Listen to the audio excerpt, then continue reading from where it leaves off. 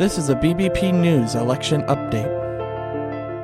This week, a number of states went to the primaries and voted, starting off with South Carolina.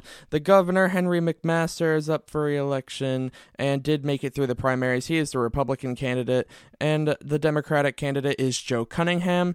There are no representatives to speak of in terms of key races in South Carolina. And then in the Senate, Tim Scott, Republican, made it through the primaries. And then on the Democratic side, we have a runoff between Catherine Bruce and Crystal Matthews. That will be taking place on June 26th.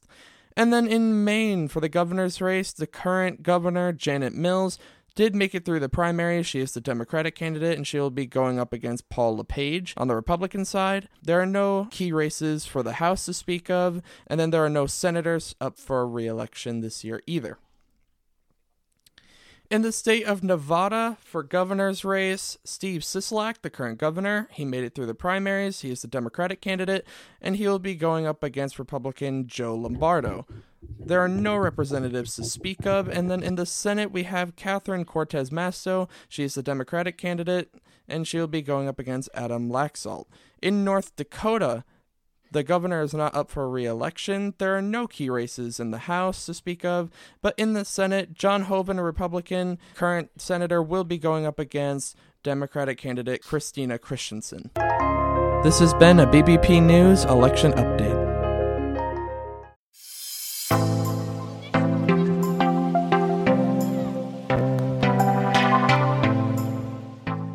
Welcome back, everyone, to another episode of BBP News. I'm Nicholas Rod. Chris Baker's here with me, and we are back for another Friday morning episode. Chris, start us off in the normal Friday morning fashion by giving us the weather headed into this weekend. In Los Angeles, California, it is partly cloudy, 74 with a clear weekend. In Houston, Texas, it is partly cloudy, 94 with a mostly clear weekend. In Chicago, Illinois, it is clear, 82 with a partly cloudy weekend. And in New York City, it is mostly clear, 90 degrees with a mostly clear weekend. All right. Well, normally we'd have some kind of discussion, Chris, some kind of thing to open us up with, but we do have quite a bit of news today. We do. Probably the most we've had in a while. So start us off. Yeah, so we're just going to get right into it. Yeah. Starting off with, on Monday, the House Select Committee investigating the attack on the Capitol held their second public hearing. The focus in this hearing was to show that former President Trump knew that there was no fraud that took place in the 2020 election and decided to spread the message anyway. The first committee member to open discussion was Zoe Lofgren, Democrat from California. In her opening remarks, she explained that former President Trump knew that the messages spread about election fraud were completely false and had laid out this plan to spread the messaging starting in April of 2020. The former president laid the groundwork for these false claims well in advance of the election. As early as April 2020, Mr. Trump claimed that the only way he could lose an election would be as a result of fraud. This statement was then followed by a clip of former President Trump talking about how the only way he would lose the next election was through election fraud. The only way we're going to lose this election is if the election is rigged. Remember that. It's the only way we're going to lose this election. This is going to be a fraud like you've never seen. Did you see what's going on? Take a look at West Virginia, mailmen selling the ballots. They're being sold. They're being dumped in rivers. This is a horrible thing for our country. This is not going to end well. The first witness to be questioned was Chris Stirewalt, a former editor and member of Fox News, who spoke to the state of the election on the night of the election. The point of the questioning was to show that recounts wouldn't have possibly overturned the results across crucial states like Arizona. When we think about calling a race, one of the things that we would think about is it outside the margin of a recount? And when we think about that margin, we think about, in modern history, you're talking about 1,000 votes, 1,500 votes at the way outside. Normally, you're talking about hundreds of votes, maybe 300 votes that are going to change. So the idea that through any normal process in any of these states, remember, he had to do it thrice, right? He needed 3 of these states to change. And in order to do that, I mean, you're at an infant. You're better off to play the Powerball than to have that come in. Trump's campaign manager, Bill Stepien, also submitted testimony where he explained that he knew things were looking bleak as the weeks dragged on and the votes were counted. And as that week wore on, as the third became the fourth, became the fifth, and so on and so forth, and the vote by mail ballots were tabulated, Trump's lead, grew more narrow, and in some places, Biden surpassed, Trump in the vote totals. So as the week wore on, as we paid attention to those numbers multiple times a day, internally, I was feeling less confident for sure. What was your view on the state of the election at that point? Very, very, very bleak. There was also clips of Barr's testimony where he talked about the president's anger over the fact that he had released a statement saying there was no election fraud, a statement that almost got Bill Barr fired as Attorney General. And the president was as mad as I've ever seen him, and he was trying to control himself. And the president said, well, this is killing me. You didn't have to say this. You must have said this because you hate Trump. You hate Trump. In the second panel of witnesses, Lofgren started off by asking DJ Pack, a former U.S. attorney in the Northern District of Georgia, about the existence of voter fraud in that state, which had been a heavily spread message at the time. Specifically, Lofgren had dialed in on a video that had been spread around as supposed evidence of voter fraud, which was said to show a suitcase of votes being wheeled away in an Atlanta hotel. Here was the response from Pack. We found that the suitcase full of ballots, the alleged black suitcase that was being seen pulled from under the table, was actually an official lockbox where ballots were kept safe. We found out that there was a mistake in terms of a misunderstanding that they were done counting ballots or tallying ballots for the night, and the partisan watchers that was assigned by each of the respective parties were announced to send home. Well, once they realized the mistake, someone from the Secretary of State's office had indicated that, no, we're not done for the night. You need to go ahead and continue counting. So once they packed up the lockbox full of ballots, they brought back the official ballot box again and continue to tally the ballots from the lockbox. The second witness on this second panel was Al Schmidt, a former commissioner for the city of Philadelphia and the only Republican commissioner at the time. Lofgren asked him about claims of votes coming in from people who were long dead, and Schmidt responded with this. Not only was there not evidence of 8,000 dead voters voting in Pennsylvania, there wasn't evidence of 8. This was followed up by Schmidt talking about the threats he received after standing against the voter fraud claims, especially after former President Trump tweeted at him personally. After the president tweeted at me by name, calling me out the way that he did, the threats became much more specific, much more graphic, and included not just me by name,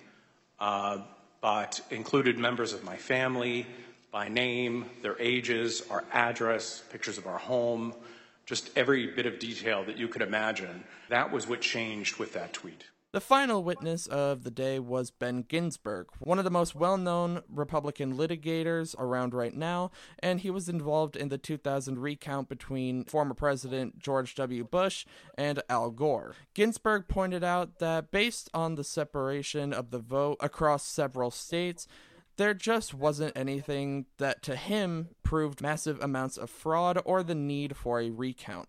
When asked whether he thought the Trump campaign had their chance to present their case in court to the fullest extent, he said this. They did have their day in court. About half of those cases that you mentioned were dismissed at the procedural stage for a lack of standing. The proper people didn't bring the case, or there wasn't sufficient evidence and it got dismissed on a motion to dismiss.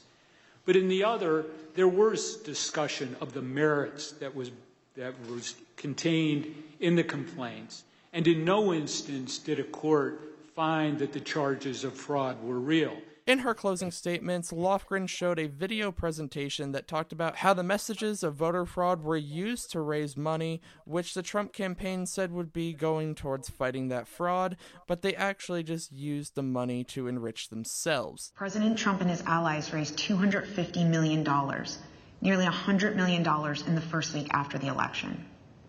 On November 9th, 2020, President Trump created a separate entity called the Save America PAC. Most of the money raised went to this newly created PAC, not to election-related litigation. The Select Committee discovered that the Save America PAC made millions of dollars of contributions to pro-Trump organizations, including $1 million to Trump Chief of Staff Mark Meadows' charitable foundation, $1 million to the America First Policy Institute, a conservative organization which employs several former Trump administration officials, $204,857 to the Trump Hotel Collection, and over $5 million to Event Strategies, Inc., the company that ran President Trump's January 6th rally on the Ellipse. There was also supposed to be a hearing on Wednesday, but that was delayed due to technical difficulties. As of right now, we don't know when that hearing will be happening, but it is possible that it could be next week. There was also a hearing yesterday, and we will have a breakdown of that hearing on Monday's show. The next hearings will take place on Tuesday and Thursday of next week. A bipartisan group of senators have officially unveiled their framework for the bipartisan gun control legislation. The announcement came on Sunday and looks to be the best chance of getting gun reform through the United States Congress. The deal includes things such as incentives for states to implement red flag laws, a requirement to search juvenile and mental health records when performing a federal background check on those under 21 and trying to purchase a gun, restrictions who is qualified to own a firearm, which closes what is known as the boyfriend loophole, semi-clarifies which gun sellers must register as federal arm dealers, which will more clearly show who needs to run background checks on customers, establishes new federal offenses on illegal gun trafficking, gives billions of federal dollars towards supporting things like mental health care and school security programs, funding for behavior intervention programs, and funding for community health clinics across the country.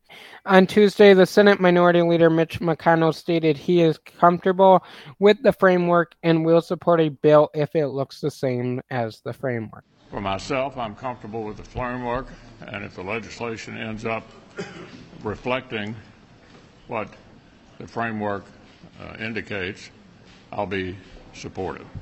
Senate Majority Leader Chuck Schumer stated that he would like to get something passed before their next recess, which will begin on June 24th. Some of the details still need to be ironed out, such as how much money is going to be spent on some of these different measures, as well as where this funding is going to be coming from. There's one provision that's not included in this framework that's being called for by Democrats, and that is the banning of assault weapons, or to raise the age to purchase one from 18 to 21. However, the president has come out in support of this bill, saying that it is a step in the right direction. Next, the framework needs to be written out in bill format, which will likely be brought to the floor as quickly as possible in an attempt to get it passed. On Tuesday, the House passed a bill that looks to increase security for Supreme Court justices. The bill, known as the Supreme Court Parity Act, was originally passed on the Senate last month and had been waiting to come to the floor of the House. After the recent assassination attempt on the Supreme Court Justice Brett Kavanaugh, the bill was pushed to the floor more urgently. Hey guys, Nick here, just here to throw in a quick editor's note. We did have the name of this bill wrong during the original recording. Its actual full name is the Supreme Court Police Parity Act of 2022. The final vote in the House was 396 to 27. All 27 no votes came from Democrats, with most saying that they wanted to hold off on the bill's passing until there was a portion added to give protection to either all federal judges or to Supreme Court staff. The bill will now head to the White House, where it is expected to be signed by President Biden. The CDC says you no longer need to get a negative COVID test before traveling into the United States. Yes, the CDC has now dropped the requirement that stated that you need to show a negative COVID-19 test or documentation of recovery from COVID-19 before flying back into the United States. The announcement came out last Friday and the requirement ended last Sunday. The CDC says that because of all current methods of fighting COVID-19, such as tests, vaccines, and therapeutics, the pandemic has moved to a new phase where this requirement is no longer needed. That being said, the CDC does still recommend that you get tested before flying, no more than 3 days before you leave, and they also say to hold off on traveling if you are sick. We have officially hit a bear market status when looking at the stock market. On Monday, the S&P 500 reached this status, and we are likely going to continue seeing it for a while. When the market reaches the bear status, it means that it has officially fallen below 20% from its most recent all-time highs.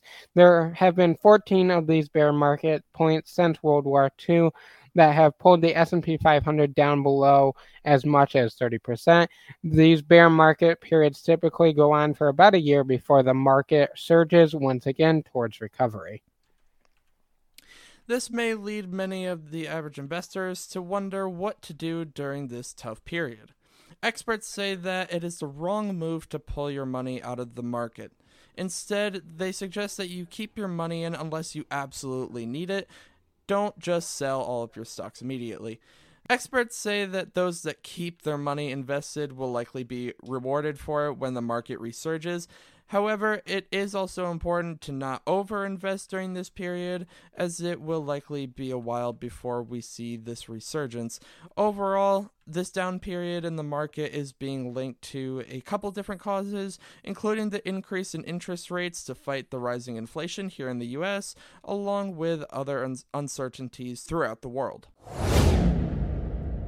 Getting into rapid news, the Fed raised interest rates once again on Wednesday, this time by 0.75%, and the largest increase since 1994, and with more raises expected throughout the year. And the NIH announced Wednesday that Dr. Anthony Fauci has tested positive for COVID-19.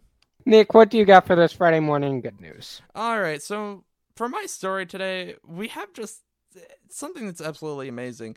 There's been a new Guinness World Record set for the youngest published author in the world. 5-year-old Bella has gotten a book published, and that just proves that I'm doing something wrong. What were you doing when you were 5 years old, Nick? Not writing books and getting published. That much I know. I'm 20 years old and I'm still not doing that. Yeah, no. So the name of this book is called The Lost Cat, and it features a cat named Snowy who goes on an adventure after getting lost because she did not listen to her mom. So it has a safety message to it, which really, promoted Bella's parents to kind of just get this to publishers and to see how far it could go. And it was published. It is available in paperback. It is also available on the Kindle. So this is really getting pushed around and really being made available. And well, someone doesn't have to worry about paying for college. And it's awesome. She did all of the artwork herself, except for one picture, which was actually drawn by her older sister. So that was really cool. But no, 5 years old and getting published. That's just insane. So you're pretty much telling me I'm doing something wrong with my life. That's really incredible. A 5-year-old's published, and it's available on paperback and a Kindle. And she's and I'm sure it's not going to be the end of it. Yeah, she's planning to write more books. And I'm very interested to see what else she can do.